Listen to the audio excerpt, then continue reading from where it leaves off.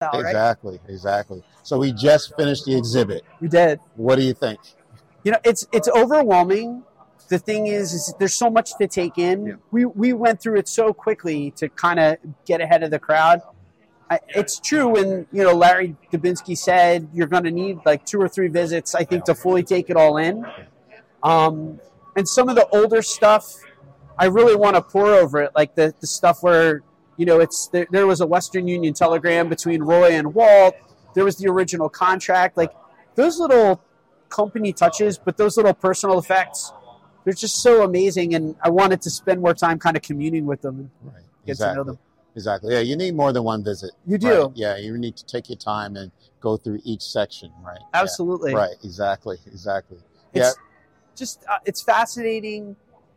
100 years of company history, how they selected each individual artifact and the story that each one tells.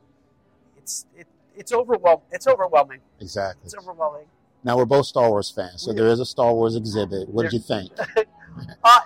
So interestingly, I thought there would be older artifacts. You and I are men of a certain age, so we grew up with the original trilogy. Exhibit was a little lighter on some of the original trilogy, non-existent. But the stuff that's here is really cool. I'm a sucker for a good lightsaber hilt, so seeing Rey's reforged lightsaber kind of gives me the chills. The BB-8 replica of the model from the film was really neat. But Hans Dice, anytime that you have Hans Dice, I'm in.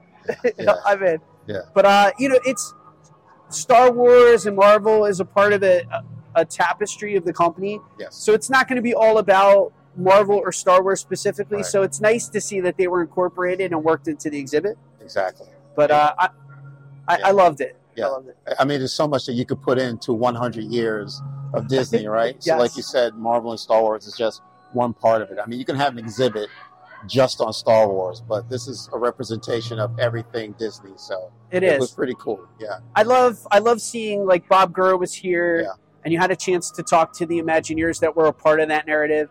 So that's where this event, or just being here in this moment, is something that I think I'll have to digest on the drive home to kind of have that access to the Imagineers and the men and women and the team that built all of this and were a part of that magic. But even seeing the way that they recreated the introduction with Walt and the digital recreation of Walt Disney was special. That it's a one-of-a-kind exhibit. It's great to see it being here in Philadelphia.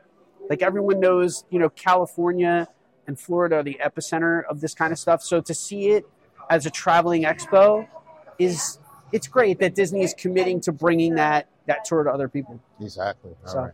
Well, this was great. It was wonderful running into you. We didn't know that. This is the highlight. Yes, this was the highlight of the event, was running into the three of you. Absolutely. And not expecting it. Yeah. So thank you. It's a small world, right? Yes. Thank you, Mark. All right. Thanks, Take guys. care. All right.